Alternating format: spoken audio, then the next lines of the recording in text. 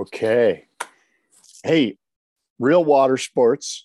This is the website where you go for all your surfing needs. Surfboards, fins, leashes, board bags, gear that's required for the hardcore surf enthusiasts such as you and I and our listeners, David. Real Water Sports and our good friend Tripp and his crew there.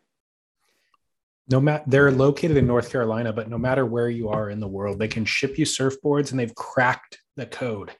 Flat rate shipping. It's guaranteed to arrive blemish free. So that's more than you could say if you buy sometimes at a local retailer. You could walk out the door, drop your board in the parking lot, boom, you didn't even get it home. This arrives at your door blemish free, and they're shipping boards everywhere. They told me a story about shipping to Indonesia on a boat trip where somebody broke all their boards. They just shipped them in the middle of the trip. So there's no concern about that anymore. And you mentioned fins. They also carry one of our sponsors' fins, which is NVS. So check those out. I just did an interview podcast with your buddy Stu Kenson. I know he has a line of fins with NVS. Surfnvs.com, or of course, realwatersports.com. Yeah. And I get people all the time. By the way, Real Water Sports, the other cool thing is that they have such an incredible selection of stuff. Like they carry the prime of the prime. Totally. And what I was going to say is I have guys all the time because I ride those Sea Drive fins and they're interesting looking, right? So people see me in the water and they're like, oh, what are these fins? And I have people inquiring all the time about, the NVS fins and how much I like them and so forth and so on. So shout out to those guys. Big fan of them providing me with equipment that gets this old body up and going, Moment of truth.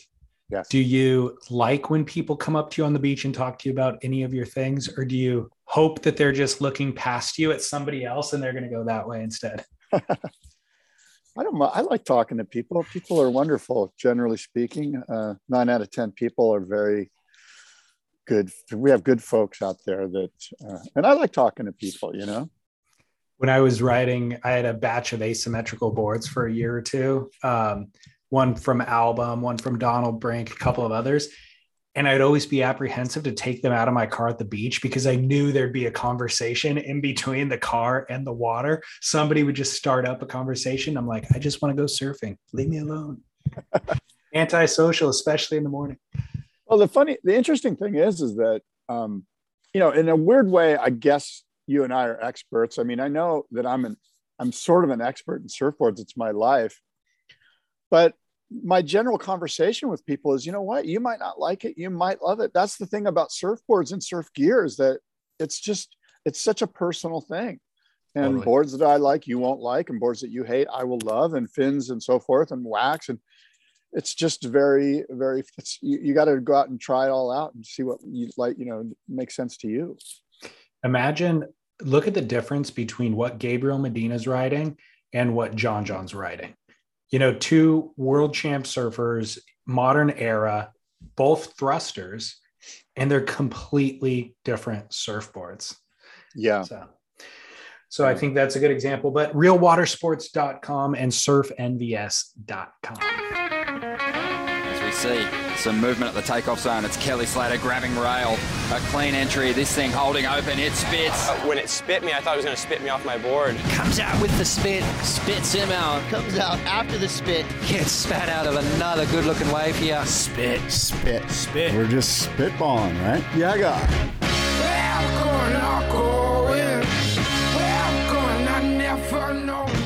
Classic Scott. As a person with a hyphenated last name, I'd have you know that most of Latin America and the Latin world has hyphenated last names. So deal with it. One day, Scott. One day you'll pull it together. We appreciate you though. Love you guys. You. Yeah, guy. Welcome everybody. It is the Spit Podcast. We are here on a Wednesday morning in Southern California. It's January 26th, and David Lee Scales, Scott Bass here, and we are spitballing surf news and all the surf culture and everything that's happening more or less in the world of surf. Good morning, David. Good morning. Early morning show. Is the sun even up in San Diego? Oh yeah, the sun is up. The surf report has been sent off to. It's been dispatched. So yeah, we're Good ready for to you. roll. Early morning. It's so foggy here that I don't even know if the sun is up yet. Actually, what do you got in the cup? Oolong or coffee? Coffee. Me too. Coffee. Me too. Cheers. I am a bit of a snob when it comes to coffee. So I buy the local small batch, and it is hitting the mark today. Really? Oh my gosh. You know, this isn't surf stuff. So if you're listening and you're bummed that we're not talking surf, I found this fascinating though. And it kind of deals with surfing a little bit. And I'll just kind of read a little bit of this to you, but here's the headline. Out of control SpaceX rocket is on a collision course with the moon. There's a SpaceX rocket on a collision course with the moon after spending almost 7 years hurtling through space. The booster was originally launched from Florida in 2015 as part of an interplanetary mission to send a space weather satellite on a 1,000,000-mile journey, which is why it relates to surfing, right? It's a weather satellite. We use these to predict when the swells are coming. But apparently one of the engines burns. It went a little bit haywire, and now the rocket is on what they call sort of a chaotic orbit, and it's not doing what it wants, what they anticipated it to do. And in fact, on March 5th, it's going to crash into the moon. This is insane. Your thoughts? This is straight out of like a Nicolas Cage movie from 2004. Well, I'm glad that the moon is not inhabited. And I'm wondering, when you see those movies and there is let's say an asteroid, it doesn't have to be large for it to devastate the entire planet. Right. So maybe an asteroid is going faster than that SpaceX rocket is, and maybe it's also more dense.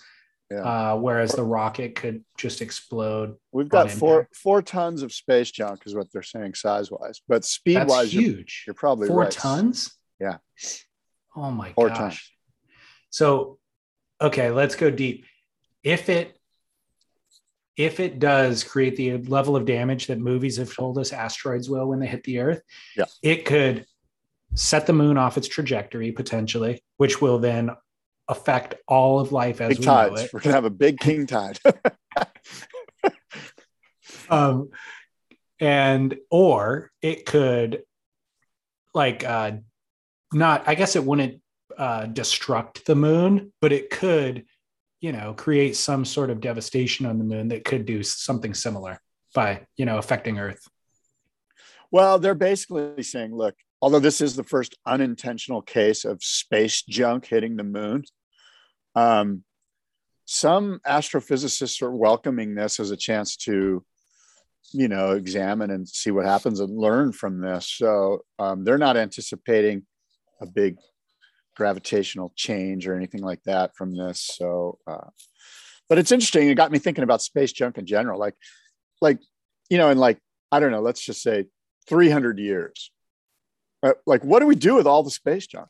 There's going to be a company that's literally like space junk removal, and they're going to send somebody up there, and I think what they're going to do, and I have no idea, they might just push the space junk into another galaxy, remove it from our area and put it into one way the hell out there, and we'll deal with it later, which is what we're really good at doing. The guy from Dyson's going to create the space junk blower. It's like a leaf blower. And instead of vacuuming it up or sweeping it up, he's just going to blow it into somebody else's yard. Now we have a good comedy. Now we have like a John Candy movie. Okay, John Candy. That's a timely reference. Yeah. You know what? He's going to come back. Maybe he lives in outer space now. Well, I say that because wasn't he in Spaceballs? Yeah, he was actually. Thank you. See, and what happened to Rick Moranis?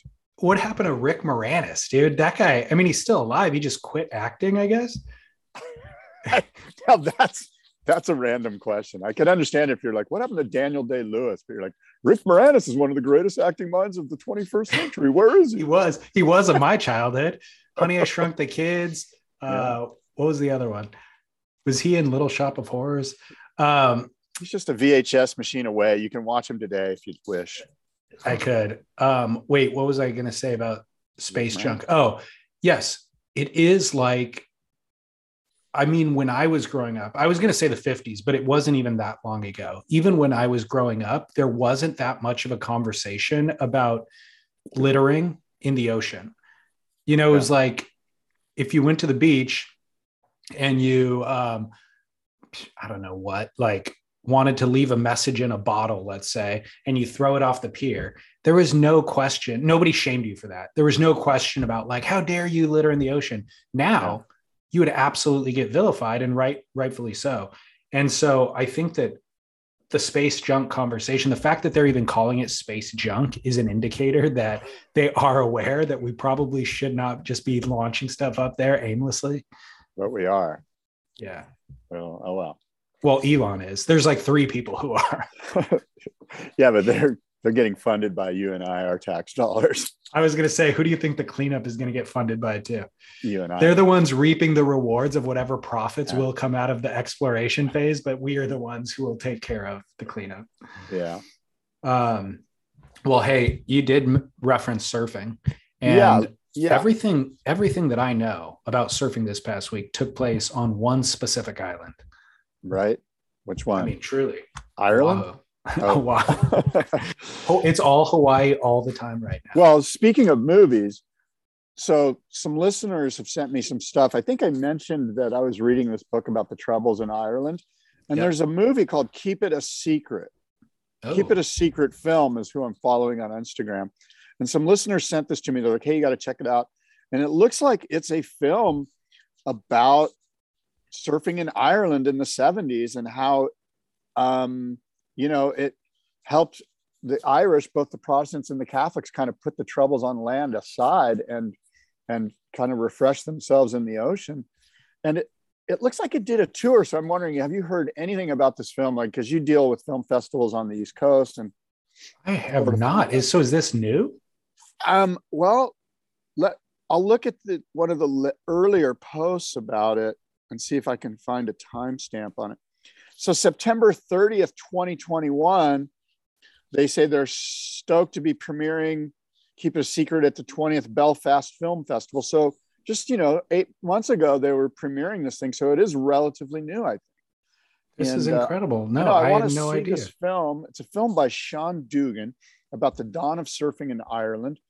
And I'm sure there's some posts. There's a post here of my friend Kevin Naughton, who's a dear friend of mine. I could probably reach out to him and find out more about it. But I'm just fascinated by learning about that chunk of time and history in Ireland, and the surfing, apparently a big subplot of it all.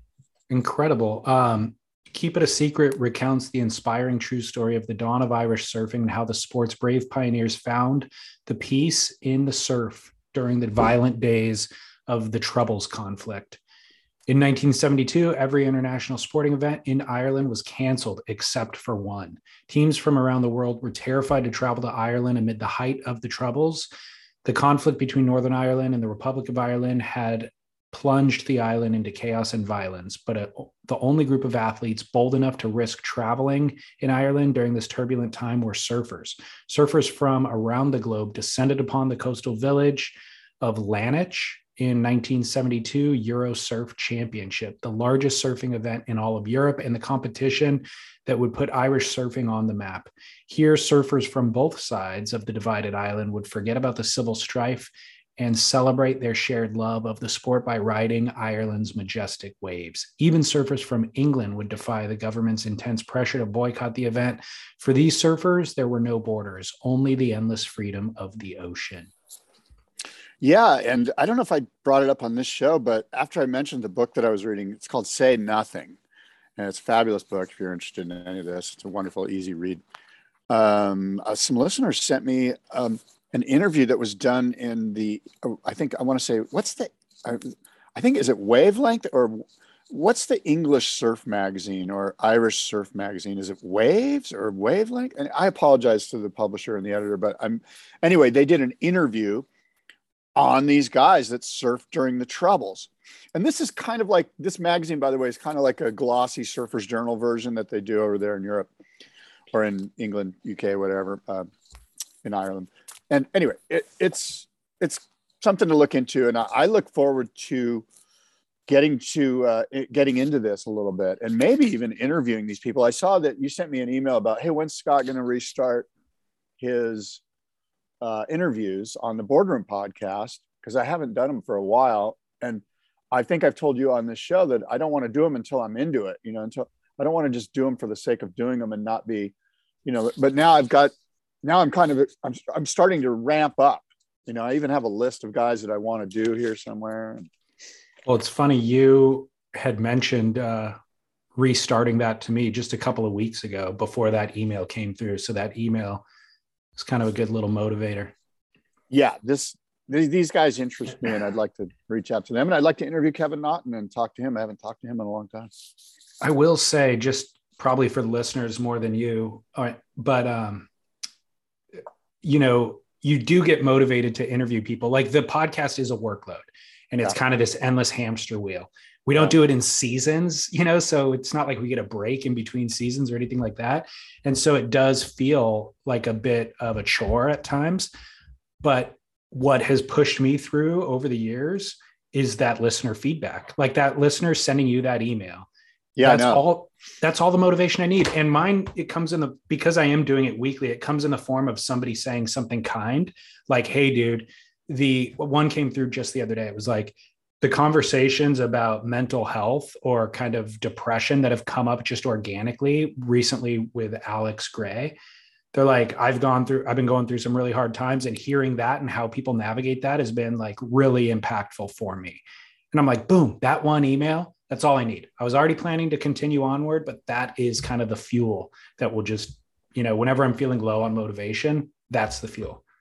And one of our listeners, a loyal listener and a monthly sponsor, by the way, Mark, sent that in, and he basically says, hey, Dave, what you do is great week after week. It's incredible, but I'd like to see some more from Scott. It's time for you, Scott, to make some new friends. We miss you. Bring back the Boardroom podcast.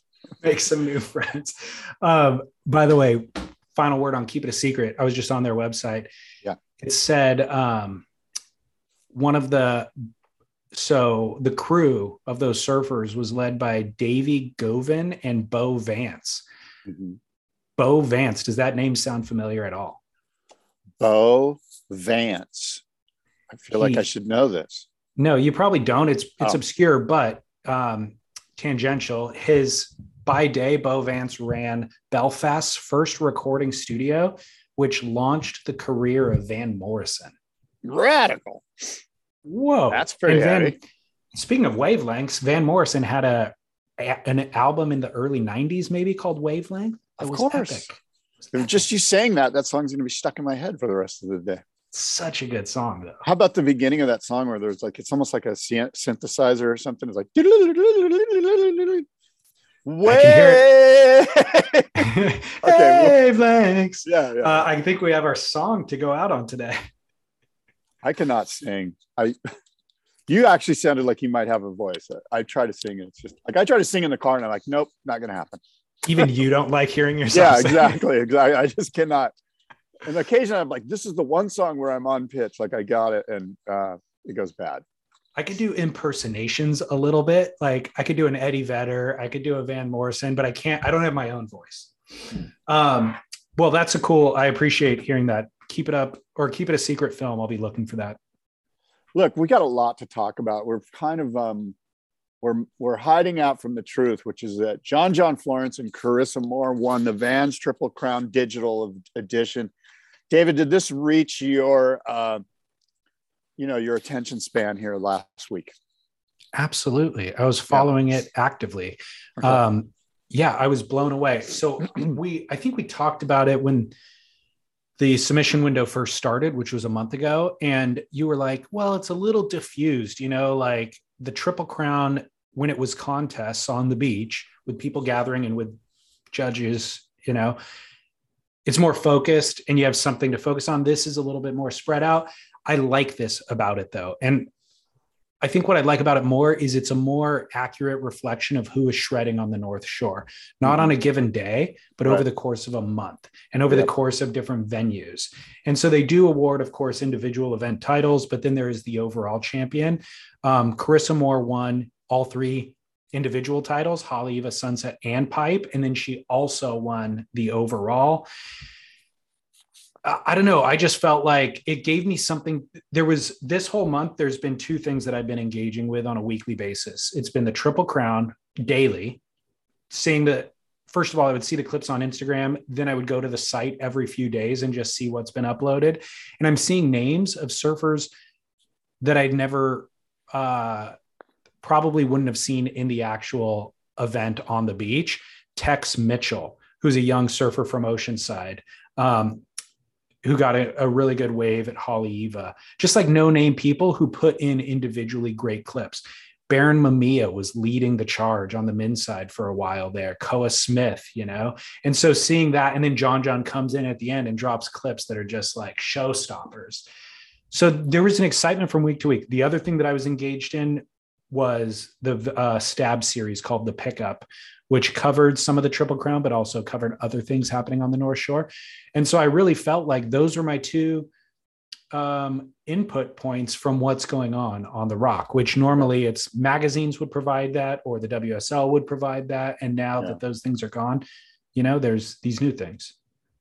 Yeah. And super stoked that Vans is doing it. You bring up great points about it, that what we really get is probably the true winners, rather than, hey, this one day, this one guy during the Haleiwa event had a good run. And you know what I mean? Where it's just, or the waves were small for the event. Right. And so we didn't see real Haleiwa, Yeah. Like the leader of the Triple Crown after Haleiwa is Joe Blow, because the waves were 3 foot and blown out the whole event, Right. And right. It's like, I don't know. I think John's probably a little better than that guy. Exactly. Now, And what I like about it though, too, is when we were in COVID, and we were forced, or in the thick of it, and we were forced to kind of rethink how we can run competitions around the world. And we're like, well, what about a video format? Blah, blah, blah. What I like about this is we're getting the best of both worlds. We're still having the Dahui Backdoor Shootout. We're still having the Billabong Pipe Pro in 2 days. But then also we have this roving video format. And so I think there's room for both things. The question is, and I'm not saying that this is my stance on it, but the question is, John Florence and Carissa Moore are our winners again, right? Yes. Like, it doesn't actually give a chance for Joe Blow to have a great day at 4 foot Haleiwa and like be in the running and all of a sudden be, like it just feels like, are we like, of course John's the best surfer on the North Shore. That's a no-brainer. I could tell you that without even him putting in clips, but I mean, I know he has to do the work, but are we, I guess what I'm saying is, are we going to run it? Like, will you be disappointed if next year it's John and Carissa? Will you be like, maybe we need to change the format a little? 3 years in a row is a bit much. Absolutely not, because he is the best surfer and he deserves to win the title. You watch one of those clips and you go, that's better surfing than I've ever seen before. It's better than he was doing last year. It's better than everybody else is doing this year. He deserves it. And it does give chance for Baron Mamiya, though, to showcase his prowess. And I watched those clips and I still am paying attention to him, but John one-upped him. So I think it's a good format. Do you sense that there is a strategy whereby John's team is like, look, the last day to upload for Haleiwa is this day, upload at that time at the very last minute, so that it's like, boom, here's ours. And the judges have already seen all the other Haleiwa edits and they're like, oh, John just finally sent in his thing. Let's look at it. And you're like, holy mackerel. Like, is there a strategy where you think everyone is like uploading at the very last moment of the waiting period per location? I don't think so, because the judging isn't all done at the last minute. Like if Baron Mamiya drops his clip on day 1 and the judges are impressed by that and they give it a, I think it's a 100-point scale. So they give it a 95. Then that score doesn't change once they see John's score. If John's is equally as impressive, you know what I mean? Yeah. Like the judging is done on a day-to-day basis, so it wouldn't be affected by who comes at the end. But if you're a judge, you're like, okay, that's a 95. We can't give that 100 because then that we won't have room for improvement as this event moves forward. But so when they watch John's clip at the end, they can still look at Barron's and go, how does this compare to the 95 that we gave to Barron? It's a 96 or it's a 94, you know? Yeah. I think it's a lot more objective to do it this way. There's more time to be objective for sure, right? Yeah, and you're not really caught up in the emotional moment that you would be on the beach. Yeah. Well, tip of the cap to the Vans Triple Crown Digital Edition. Again, they've provided us with great content. Well, let me also say, tip of the cap to them putting up a $217,000 prize purse. Where'd they come up with that number? They're Vans. They're Vans. No, but 217. Why not 225 or 200? Oh, or well, I don't know exactly what the exact numbers were. It was $50,000 first of all for John and Carissa. Then there was a dollar amount for the individual event titles, which I think might have been $5,000. Then the filmers and the videographers or filmers got, I think, $5,000 each. So maybe somebody in there got a $2,000 prize, which accounts for the 17. But I think that's a big prize purse, and it's awesome. It's awesome they're throwing some money around, and not that John and Carissa need the extra payday, but congrats to them. I'm thinking it should be more. Really? Yeah. You kidding? Best surfers in the world in the best waves in the world, risking their lives. Okay, agreed. $1 million. I mean, Vans is making some money, dude. Come on. Yeah, I think they're supporting the industry though too. I like to see it. Now, one thing that I said that I want to point out. Remember how much I've been hyping Crosby Colapinto these last couple of weeks? Yeah. I called him my Duke 2 weeks ago. Then last week he got that clip where he got barreled at backdoor and somebody dropped in on him and he gets spit out behind him. He won the Pipeline Vans Triple Crown event. John won Haleiwa and Sunset. Crosby won the Pipeline. How is that? That's cool. It's to hear epic. That. Yeah, that's great. He got this crazy wave at backdoor that was the big score, and an unpredictable wave, a long wave, a big double up, and just navigated it beautifully. And the fact that he's even out there like scrapping with the crowd, because he's not a presence on the North Shore. You know, he hasn't been there for a decade. He's from San Clemente and he's probably 20 years old. So he's only been there for a couple of years.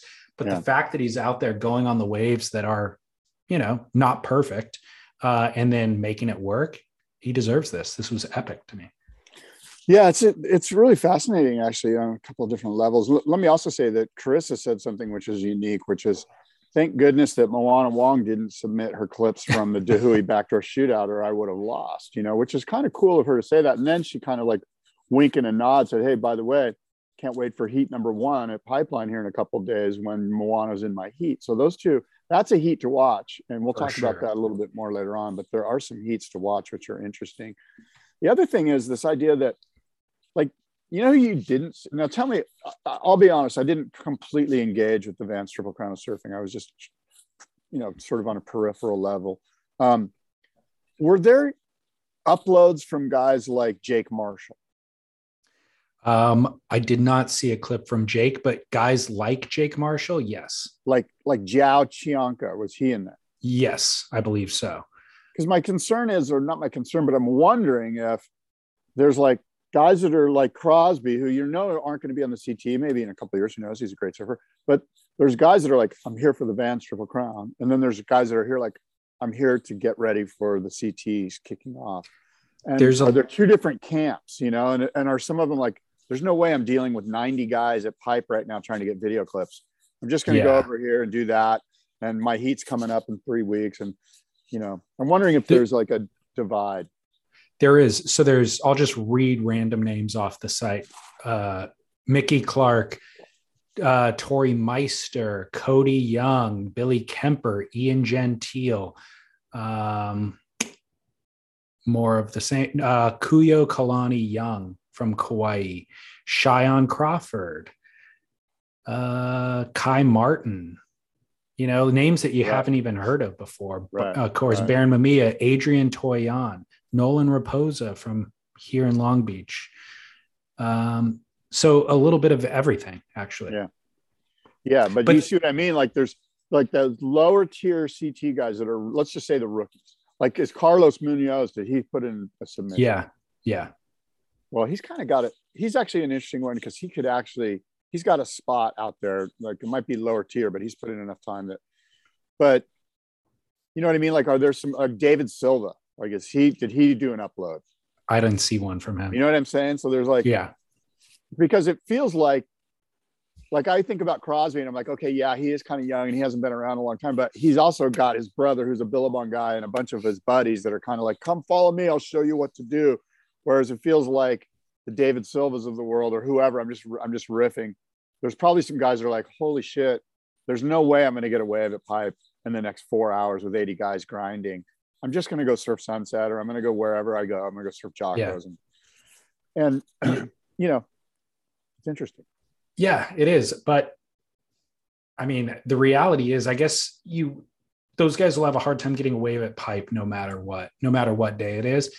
But I think Sunset and Haleiwa over the course of 1 month and the various swells and conditions, you can get waves out there. If you put in your time there and you certainly surf days that not everybody else wants to surf, you can get waves out there and get clips that are worthy. You see what I'm saying though? Like there's a divide, right? Yeah, of course. Yeah. Okay. Well, look, other news, and I got this from Stab, the Australian leg of the CT is up in the air, apparently.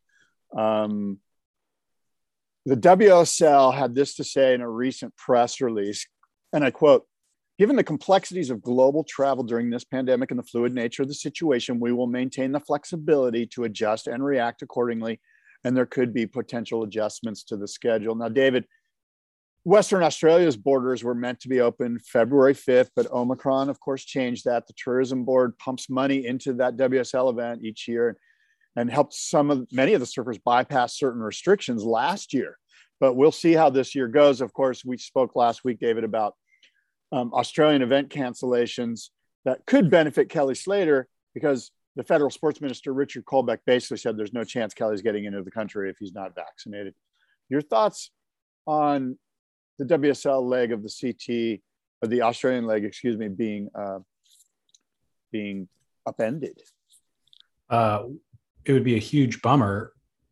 If they could pull it off last year, I would think that they could pull it off this year. Of course, last year did not. Sydney, they were in New South Wales. Exactly. Yeah, exactly. They didn't run at the venues that they had originally planned on for the schedule. So it was an amended schedule. But they better have, if they don't have a backup plan in place or plan B, C, and D in place, I would be shocked. And so there should be other venues that other countries that they're looking to run at already. The reality is they can run 10 events this season, I believe. It's just a matter of planning and logistics. And they should have been working on this stuff already, for a year now. And so if you're not sure they are. Well, I don't know. I really don't know. Well, here's what we do know, that, and this is no big secret, and this is in fact, professional sports managers everywhere are looking and going, they're just basically going, please, Omicron, I want to see the decline. Like everyone's just waiting to see a decline so that the chambers of commerce and the department ministers and the government officials and the sports managers can all go, look, it's declining. Let's push life on again and go green light with everything. We're seeing a decline. Of course, that doesn't mean that there won't be some other variant that kicks in, but they're all based. I think that's plan A is, come on, please, let's see the decline. The decline's happened in Africa. It's happening in Europe, at least in the UK. I don't know about the rest of Europe, and so they're all, we know that's plan A. What plan B is if there's not a decline, or if sports minister or if the chambers of commerce don't get on board, what's the plan? Where do you go? Do you go to Newcastle? I don't know. Probably. Weird situation. Yeah, it is. Well, the biggest news of this week as it relates to the World Tour is Gabriel Medina withdrawing from the Pipe event and Sunset, I believe. Was it both Pipe and Sunset? No, and just Pipe. officially from Pipe, but it's undetermined whether or not he will be joining us for the rest of the season. He's left it pretty vague. I'll read a quote from him. He says, "These past few months have been," by the way, Gabriel Medina, the reigning world champ, says, "The past few months have been a difficult time for me personally, and it has taken a toll. As such, I've decided to withdraw from the start of the 2022 WSL Championship Tour. I had every intention of competing for the full season, had made all the preparations medically. I took my COVID vaccination during my holiday, and mentally and physically, but I'm not in a place where I believe I can perform against the world's best right now, and I need to focus on my own well-being.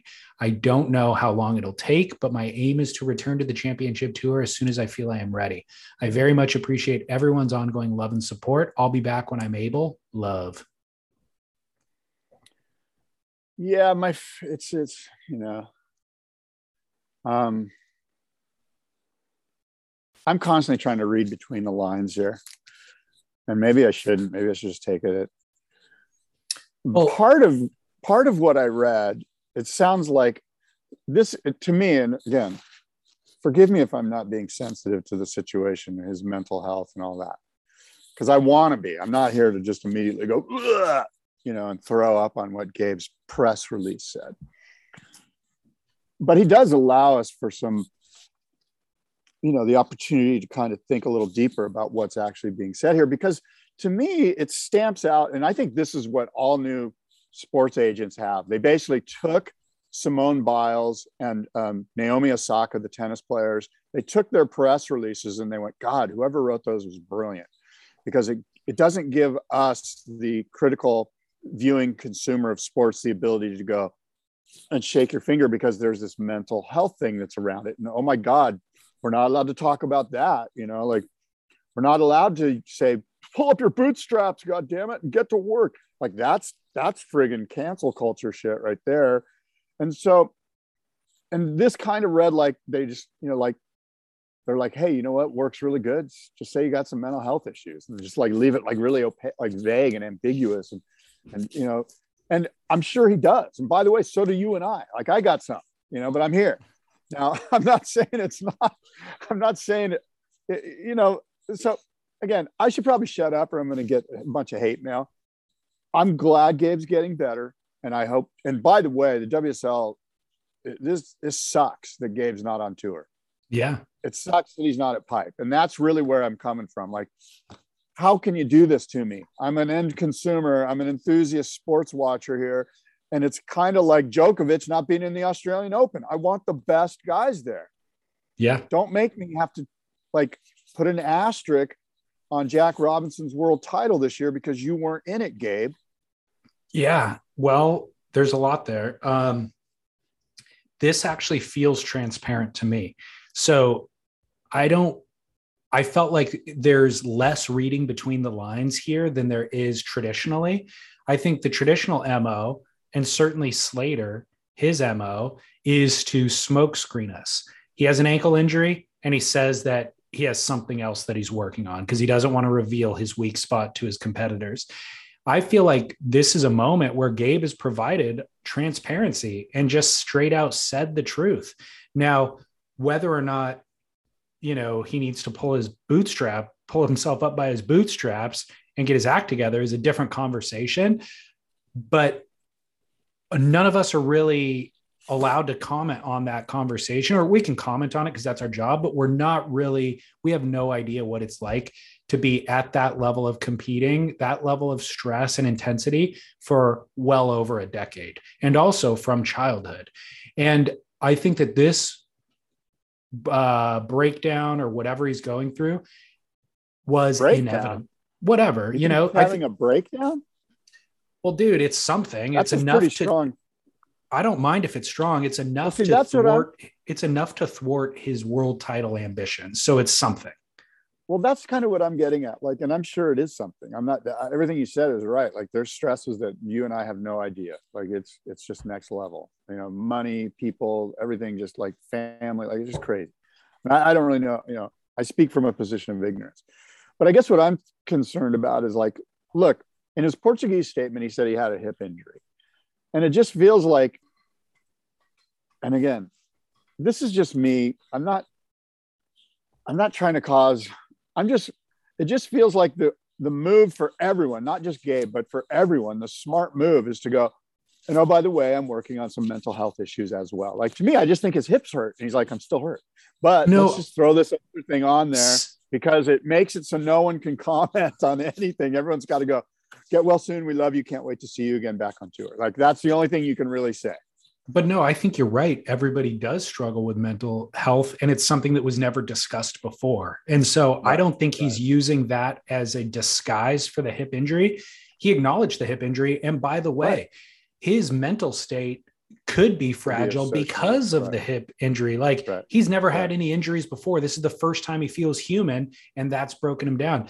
But what I mean by this was inevitable is, look at his behavior. When we look at his behavior on Instagram, he looks fragile to me. Like, his fawning over his wife looks like a high schooler's relationship to me. It looks like the first time somebody's in high school, the first time they've ever gotten laid, and they are so pee-whipped that they're just like, oh my God, look at this. Everybody, look at how pretty she is. Did you see her from this angle? Did you see this? Oh, what about, look at us now. We're having dinner together. And it's like, Gabe, chill the F out, dude. What is this, your first girlfriend in your life, you know? And of course, the fallout with his stepfather has been pretty public. And so all of that, it's like, yes, this is all sincere, but it's also, it's not the actions of a mature, seasoned adult who's gone through the different seasons in life multiple times and knows how to integrate all of this emotional stuff with your day-to-day and with your finances and with your professional obligations and all of that stuff. It looked like this is running hot. This is running hot, and it's going to fizzle out. You're right. And it made me think of a couple of things. One is, I like your take here, and I'm going to backtrack a little bit because really we don't know what's going on. Like, there could be some deep stuff that's really sad, and it is time for me to just shut up and go, you know what? You don't have to shut up. I think you're fine. Everything you said is fine. Well, I mean, my point is, like, you mentioned some stuff that made me think of some other deeper stuff that could be going on. That's like, whoa, you know, like, who knows really, you know, like, and it's okay to just put sort of the you know, sort of the global umbrella of, hey, we're just taking a mental health break, you know, to leave me alone for a little bit. And I think that's fine. You know, I get it. Yeah. Well, and, you know, I think, and I do think it's fine, by the way, that aside from everything that I just said, or maybe just in addition to, this is good. If you are stressed out, it's okay. And by the way, the WSL ought to recognize that they should be providing support and assistance for their athletes, not when they break down, but throughout all of this. Like, the fact that Kelly's been able to function at a level of intensity that he has for 20 years is not normal. And your other athletes will not be able to do it. So if you want to get 10 he's years taking out, breaks. That's true. But if you want to get 10 years out of John, if you want to get 10 years out of Idolo, let's say 10 years out of Morgan Sibilic, then there needs to be accommodations made. And I think one move that they have made that is good is having a longer off season, you know, like have a shorter season and then give these guys more time off. So they're not on the road 12 months out of the year for their entire career. They have October and November, basically 2 months off. And then if you're smart, you go to Hawaii in early November. Really? But that's not the WSL's obligation. That's still time. No, I'm just thinking, if you're an athlete, if you're looking at your schedule and you're a professional athlete on the WCT, the smart move is to go to Oahu and just hang out in November and just start to like assimilate. And it doesn't, and so that means that you're not really off. Like, it's not an off season. You get October off. You get half of September and October off, 6 weeks. Let me ask you this, because this is kind of an interesting thing, because burnout is real, and we've seen it in all sports, and people burn out. You know, like there's classic cases of kids that are just like had an incredible opportunity and just burned out. And so my question is kind of like, if we all acknowledge that this is a real thing, and it is, when's the ideal time as like the agent or the manager of these athletes to go, okay, you know what? After year 4, you're going to take a year off. Now I know it's nuanced and each individual is different. There's not like one specific time, but I think of people like if I was to say to you, like, I don't know, if I was to pick a guy, like, let's say Connor Coffin. Connor Coffin's been on tour for what, 4 or 5 years? Yeah, something like that. Yeah, 3 to 5 years, something like that. Like, what would behoove Connor's career? When would be a good time for him to go, you know what? It'd be a good time for me to kind of just take a year off, a mental year off. And or is it the fact that Gabe can afford to do it and other guys can't? Like Connor Coffin needs to freaking go to work. Agreed. You know what I mean? Yeah, you don't have the luxury of taking that time off if you're a Midland employee. You need to show your worth to the brand and be indispensable in order to have the luxury to take a year off. Which kind of brings up this thing of like equality. Like, it's kind of like, well, if you are the best of the best, the number one in the world, and you can just go, I'm taking a year off and then I'm going to come back. Like, that's kind of a competitive advantage. Totally. And if you do that, fine, I get it. But there's some stuff that comes with that. And that's that you're going to have to requalify. No problem. Requalify, because that gives the guys that have to grind it because it's their life. That makes it a little fair playing field. So, yeah, that's okay, fine. Gabe. So should Gabe have to requalify, David? Sure. Put him on the Challenger Series. Watch him smoke everybody. We'll see. So another disappointment here for us as fans is I cannot remember a season where John and Gabriel competed against each other, both for the entire season, fully healthy. Yeah, that's bullshit. That needs to happen. Anyway, we're all saddened by this as fans, but we're stoked for Gabe to get through whatever it is he's going to get through. But I would say that kind of makes sense that if you have the ability to go, I'm injured. This basically says, hey, look, no injury wild cards. I mean, it's weird because mental health is an injury, just like his hip is an injury. Like, these are injuries. So no matter what, no more injury wild cards. If you're injured, it sucks for you, but you're going to have to requalify because we got a bunch of hungry people at the bottom trying to get to the top. And if you're good enough, it shouldn't be a problem. Yeah. I think it'll be interesting to see how it could be that him taking this time off allows him to regain all the confidence and mental fortitude that he had previously as a competitor. But it'll be interesting to see if that actually does happen. Like, what if he comes back with, a certain feebleness? Like, man, he's a different man now. He's accepted defeat in certain ways. Well, I mean, I think if we saw enough out of the Andy Irons documentaries and the story of Andy, there was a time that he was just like, he just didn't feel like he had it mentally. Right. And I mean, I think he even says as such at some point in some of the documentaries where he's basically like, man, I just wasn't my same self. I didn't have the drive or whatever. So, I've said this in the past. I mean, I've said this for years, I think. Gabriel, who will beat Gabriel Medina? Gabriel Medina. Totally. Yeah. And that happens at that level of competition. It's just impossible to be that intense for more than 3 to 5 years, let's say. Yeah. And the guys that are like, when I think about the tennis tour, like the guys that are at the top, there's so much money on that tour and in that industry that they're well managed and they do get their 4 months off in Monaco where they just freaking drink champagne and blah, blah, blah, or whatever. I don't know what they do. But my point is that they've got so much dough that they can just friggin' cruise and then go, okay, now I need 2 months to kind of get back to, okay, now I'm ready to compete. And I'm not sure that there's enough money in this space for everyone to do that, which is why I think everyone needs to requalify. If you're injured, whatever your injury is, you get to requalify. No more injury wild card. Who looks like Or first of all, who has that amount of money and who looks like they've spent 4 months off in Monaco drinking champagne and Yeah, eating foie gras? I do. Goat number 2, not Tom Curran. Goat number 2, Kelly Slater. The guy looks like he's injected his skin with some sort of pigmentation. He's friggin' dark. Oh, is that? I thought he injected it with some sort of filler as well around the midsection. Oh, belly, really? belly Slater. Oh my God. Did you not see adding this? some power. He's adding some Dane Reynolds to his mojo. He really is taking a page out of Dane's book. Did you see these images, or should I send them to you? No, can you hold on for a sec? I got to get my dog.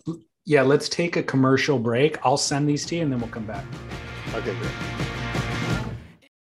When you're hiring for a small business, you want to find quality professionals that are right for the role, and there's no faster or effective way than through LinkedIn Jobs. Your time and capital are precious, and there is a powerful resource that can help you focus on what you're good at and integrate people into your team seamlessly to help grow your business. LinkedIn Jobs has created the tools to find the right professionals for your team efficiently and for free. LinkedIn isn't just another job board. Everyone is already on LinkedIn with their resumes and references, and now LinkedIn has designed a hiring platform to connect you with candidates specifically qualified for the job that you post about. More than 1 billion professionals meticulously organized to connect people by skill set to help us all advance our position. 2.5 million businesses already use LinkedIn for hiring, and 86% of small businesses get a qualified candidate within 24 hours. It's that fast, easy to use, and effective. LinkedIn Jobs can help you write job descriptions, filter the right person to you, and give you the tools to help you interview them like a pro. LinkedInjobs.com/surf is where you go to post your job for free. Yes, totally free. That's linkedinjobs.com/surf to post your job for free. Terms and conditions apply.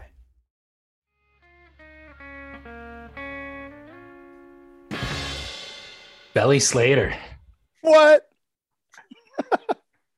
Oh my God. Kelly is looking comfy. He's looking well rested.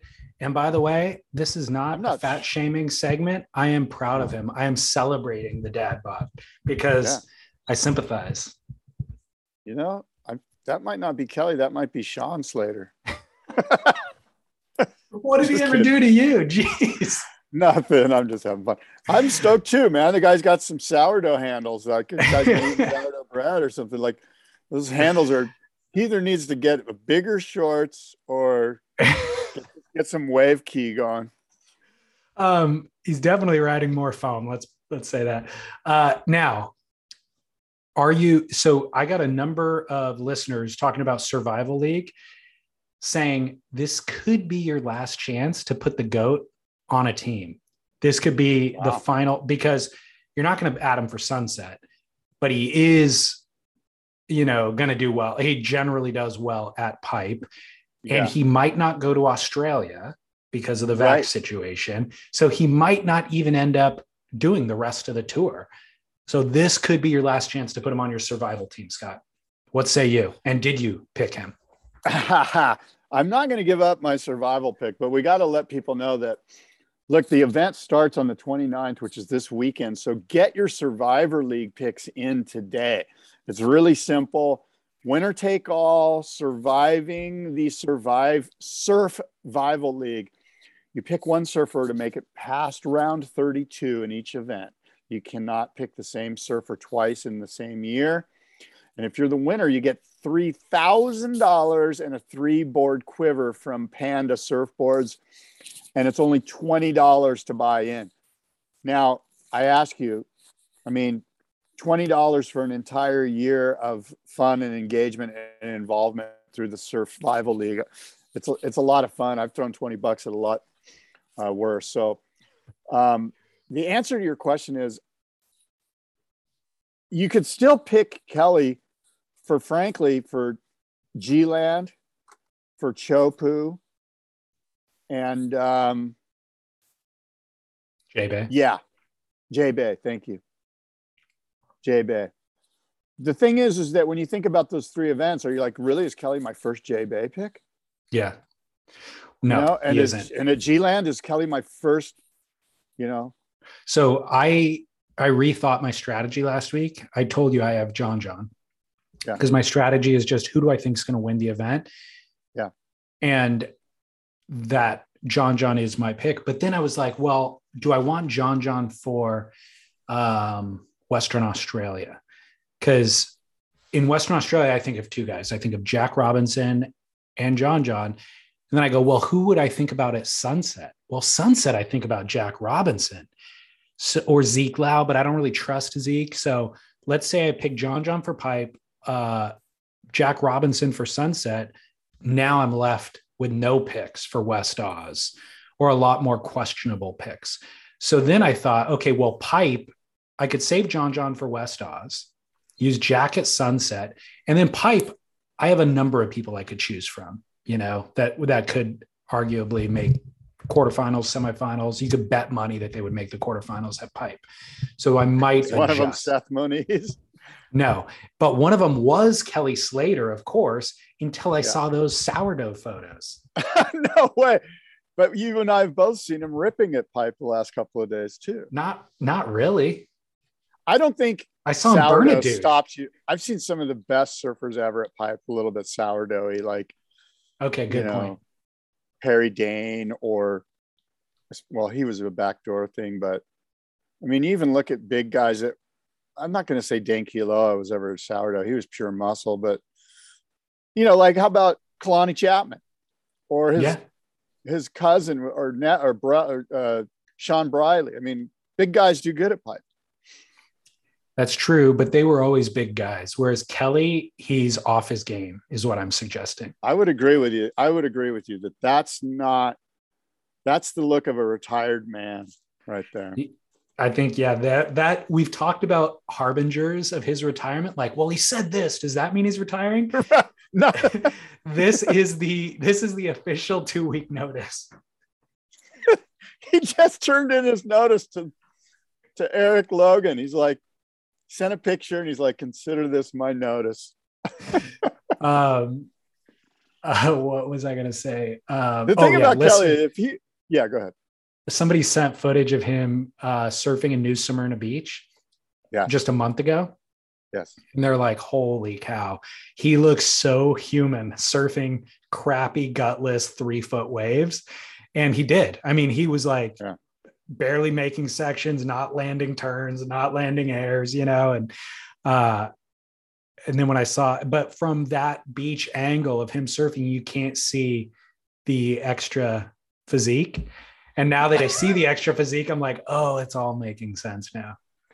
I saw some of that session too. And I thought to myself, that looks like the session of an older guy who's going out just because he has to go out to continue. Like, cause I've had many sessions where I'm like, it looks like shit, but I'm just going to go out to kind of keep the cardio thing going and to kind of just keep my wits physically about me so that I can do this when the waves actually get good. Yeah. The listener sent that footage too, by the way. Did he? Of me? Yeah, I just sent it to you yesterday. Oh, dude, that is so horrible. This is why I hate video. I'm like, that's the worst. I've got some great video of me though, but anyway. Do you know who filmed that? No, but they sent it to me. They're like, hey, look, and I'm like, oh my God, that day was horrible. So this was a day at your local spot. A listener sent a video. Somebody was shooting drone footage of everything that took place. And somehow the listener identified you within like the 5 minutes of just random footage. They're like, go to the 59-second mark and go to the 2 minute and 55 second mark. And there's 2 waves of Scott Bass. And I'm like, what an eagle eye. I don't think I would have even identified you, but the listener did. It's pretty bad. It wasn't that bad. Right now. It wasn't that bad at all. I mean, the waves are horrible. And what happens when 56 years old and 3-foot high tide mush. By the way, Taylor from Survival League, by the way, it's spelled SURFIVAL-league.com, survivalleague.com. He replied to our comments last week and he said, there's 2 reasons. You were saying, why don't you just get the top 10 guys and pick one of them for each event. And he said the reason why that won't work is you don't know who's going to be in the top 10 at the start of the year. And everyone except Medina among the top 10 from last year had at least one 17th or 33rd. That's the beauty of the game. That's why I'm rooting right now. I'm just rooting for John to have a shocker. Yeah. If John has a shocker at Pipeline, I'm saying 60% of the field is wiped out. I agree with you, but it's more likely that Kelly has the shocker and that 40% of the people had Kelly. Yeah. I mean, John's coming off the Triple Crown win. He's looking as good as he's ever looked at Pipe. Absolutely. And so I think he's as much of a lock as you could possibly have in any event, anywhere in the world, any time of year. Totally agree. Any. Okay. I've got 10 minutes till I'm on baby duty. So more on Pipe is that Ivan Florence has gotten a wild card into the event, which I think could be exciting, especially if it's West Swell and Big Pipe. Let me ask you this. Yes. Regarding that, Baron Mamiya, Miguel Tudela, Ivan Florence, and Caio Abelli. Those are your male wild cards, right?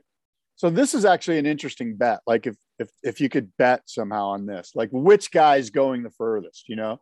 Baron. Obviously Baron and Ivan, you're like, those are the no-brainers. But guess who's going to get you the best odds, right? Miguel Tudela. If you could bet Miguel Tudela to go the furthest of those four guys, you know, you're probably going to get, I don't even know, 20-1 rather than 4-1 with Baron Mamiya or something. You know what I mean? Yeah. So you're telling me Baron's going to go the furthest. Okay. But, like I said, it's an interesting bet. If I said, no, you're wrong, Miguel Tudela, give me 4-1. If you win, you get $5. If Miguel goes further, I get $20. Go ahead. So it's swell dependent. If it is Big West Swell, I would bet on Miguel Tudela. I forget where he placed last year. Maybe he just made it through the trials last year. I think he made it into the event last year by getting second in the trials, I think.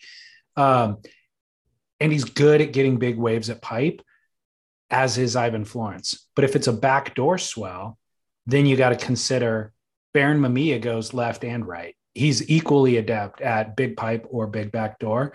And so that's where I would put my money. So it's swell dependent. Yeah. I'm looking at the heats. There's a lot of interesting heats this year. I mean, I don't know why it is, but every heat looks pretty, well, there's some boring ones, but how about the heat number 11? Heat 7. I'm sorry. Heat 7. Kanoa Igarashi, great surfer, great competitor, versus Seth Moniz, pipeline specialist, who's sort of out to, change the way things went last year, and Carlos Munoz. That's a pretty well stacked, evenly stacked heat, I should say. Don't you think? All regular footers, all similar kind of approach.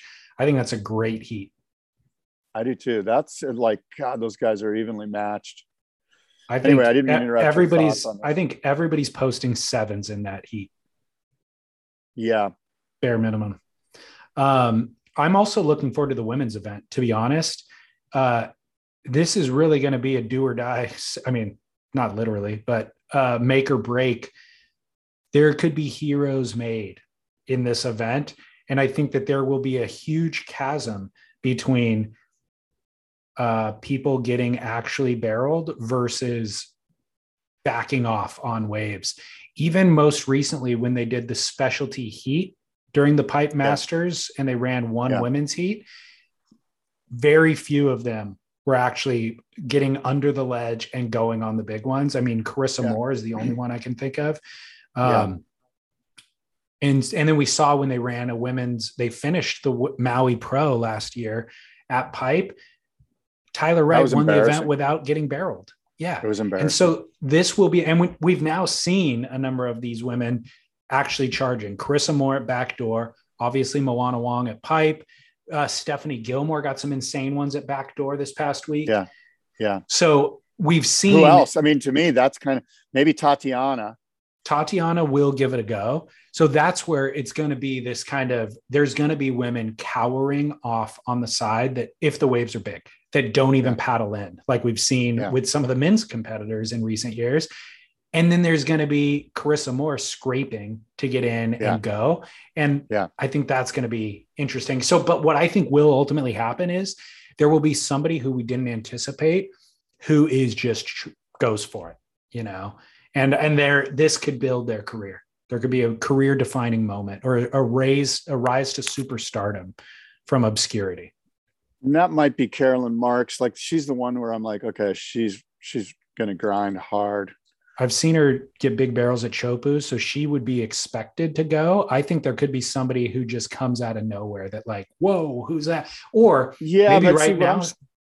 Go ahead. What I'm suggesting is we mentioned the big hitters that we think are going to do great. And Carolyn wasn't in that list. Yeah, that's true. And my feeling is that Carolyn Marks is going to be like, hey, you guys, I know I'm on the scene already, but guess what? I'm now considered a legit pipe contender, and I'm going to show you why. And I think I could see Carolyn, because I look at the others that we didn't mention, and I'm like, nope. She's the only one where I'm like, that chick's got some moxie. She really does. I think she's been training for this. This could be her moment to shine. Yeah. So again, I got to bail in 5 minutes. Okay. At the most. But one thing that's worth mentioning is Steve Pesman, Surfers Journal founder and longtime Surf Mag editor. He's releasing a book. It's called Turn Around and Go.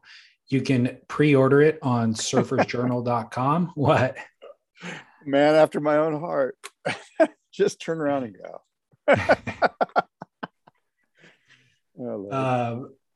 Regardless of who else is going. No, I didn't say that. You said that. But if you want to pre-order that, I think it's $30. It looks awesome. It's 50 years of surf writing. So either Scott or I will interview Steve, right, on the Boardroom Show or on Surf Splendor at some point about this. Steve is an epic interview. Hey, let me go back to pipe for just half a second, because I think this is kind of interesting. You probably heard Zhao Chianca got sent into the cave and got beat up pretty hard on the reef at Pipe after scraping into a mean beastie wave, which he's been doing of late. He's just, and has always been doing. But this was a pretty scary beating where he got helped back onto the beach by the guards and he was shaky and it was like scary, right? So my question to you is, first of all, his heat's going to be an interesting one, because after a wipeout like that, you either are like, okay, I'm kind of like, I'm shaken by this for a while, or you're like, no problem, let's move forward, I'm getting back on the horse. So my question to you is, are you going to watch the Zhao Chianca heat kind of more intently, seeing where he's at mentally and seeing if there's some hesitancy? Because again, man, getting sent into the reef under a cave, not being able to come up, it's a scary situation. Does he come back from that? Are you interested in this heat and watching him surf? Yes. And yes, I watch it. I'm interested in it. I think that he's fully capable of using that to his advantage. I think he's the type of guy. I mean, he's got a lot of big wave prowess. I've not seen him surf pipe a lot, but obviously he's got a lot of big wave prowess. And so I think he's kind of built with the attitude that now he knows what pipe can deliver and he's survived it and he can come back from that. The problem is he's got John Florence in his heat. So I don't, as much balls as he might have to go out there and do it again, it doesn't mean that he's the best surfer out there. You can have all the balls in the world and still not know how to really navigate the barrel as deftly as John. Yeah. Good point for sure. And, I'm looking, go ahead. Well, pipe's going to be fun. It's going to be big the first day, and then it's going to slide down a little bit for Sunday. And then it'll still be like 6 foot through Monday and Tuesday. And then there's another big bump, I think the following Thursday. So there's plenty of swell on the way. And it looks like it's got both directions. So we'll probably see lefts and rights. Why didn't the Eddie run? We had a Waimea swell. That is a great question. I was thinking that same thing, because I watched it and it was there was some almost closeout sets. Like it was legit. It was. I checked I checked their Instagram. I checked their website. No comment whatsoever. Which sort of speaks to what you were saying about a month ago when we spoke about this. Like, total bummer. That's about all you're going to get is, hey, we're having it. opening ceremonies, and then Exactly. you got to be fluid. Yeah. Well, so my must-see moment, there's a lot of them from this past week. I'm just going to say Mason Ho's vlog, where he covers the Dahui backdoor shootout. It's a 15-minute episode. His team, actually, he won the event, and then his team, Snapped 4, won the team portion. And he kind of gives you a behind-the-scenes look, covers a lot of the surfboards ridden. I mean, he had Baron Mamiya on his team. There's a 1 foot 4 inch difference between the boards that he and Baron are riding. Baron's riding a 6.2 and Mason's riding a 7.6. So I loved that episode. I love everything. I mean, everything he puts out, I love, but this was a particularly insightful one. My Duke is Carissa Moore for winning, like I said, a full sweep at the Vans Triple Crown, winning each individual event and then winning the overall. I think she took home $67,000 in total prize money for her efforts there, which is just epic. So congrats, Carissa. That's cool. How much do you think she makes every year? $1 million. Okay. I have 2 kooks, and I'm not sure who actually deserves it more.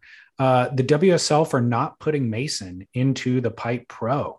I think Mason earned it. There was a big hashtag push, put Mason in or something like that. And so it's disappointing to not have Mason in, but whatever, they have rules. They stick to the rules. Also, my second kook is Kelly Slater for burning Kalani Ball at backdoor. This Kalani was on. David. Oh, was it Kalani David? That's what I thought it was. Oh, I thought it was Kalani Ball. Well, at any maybe rate, I'm wrong. Yeah. Kalani, one of the Kalanis, gets a sick wave at backdoor, pulls in, and the goat himself burns him without even looking back. The Kalani eats it in the barrel. I thought he had a chance to make it, but he doesn't quite make it.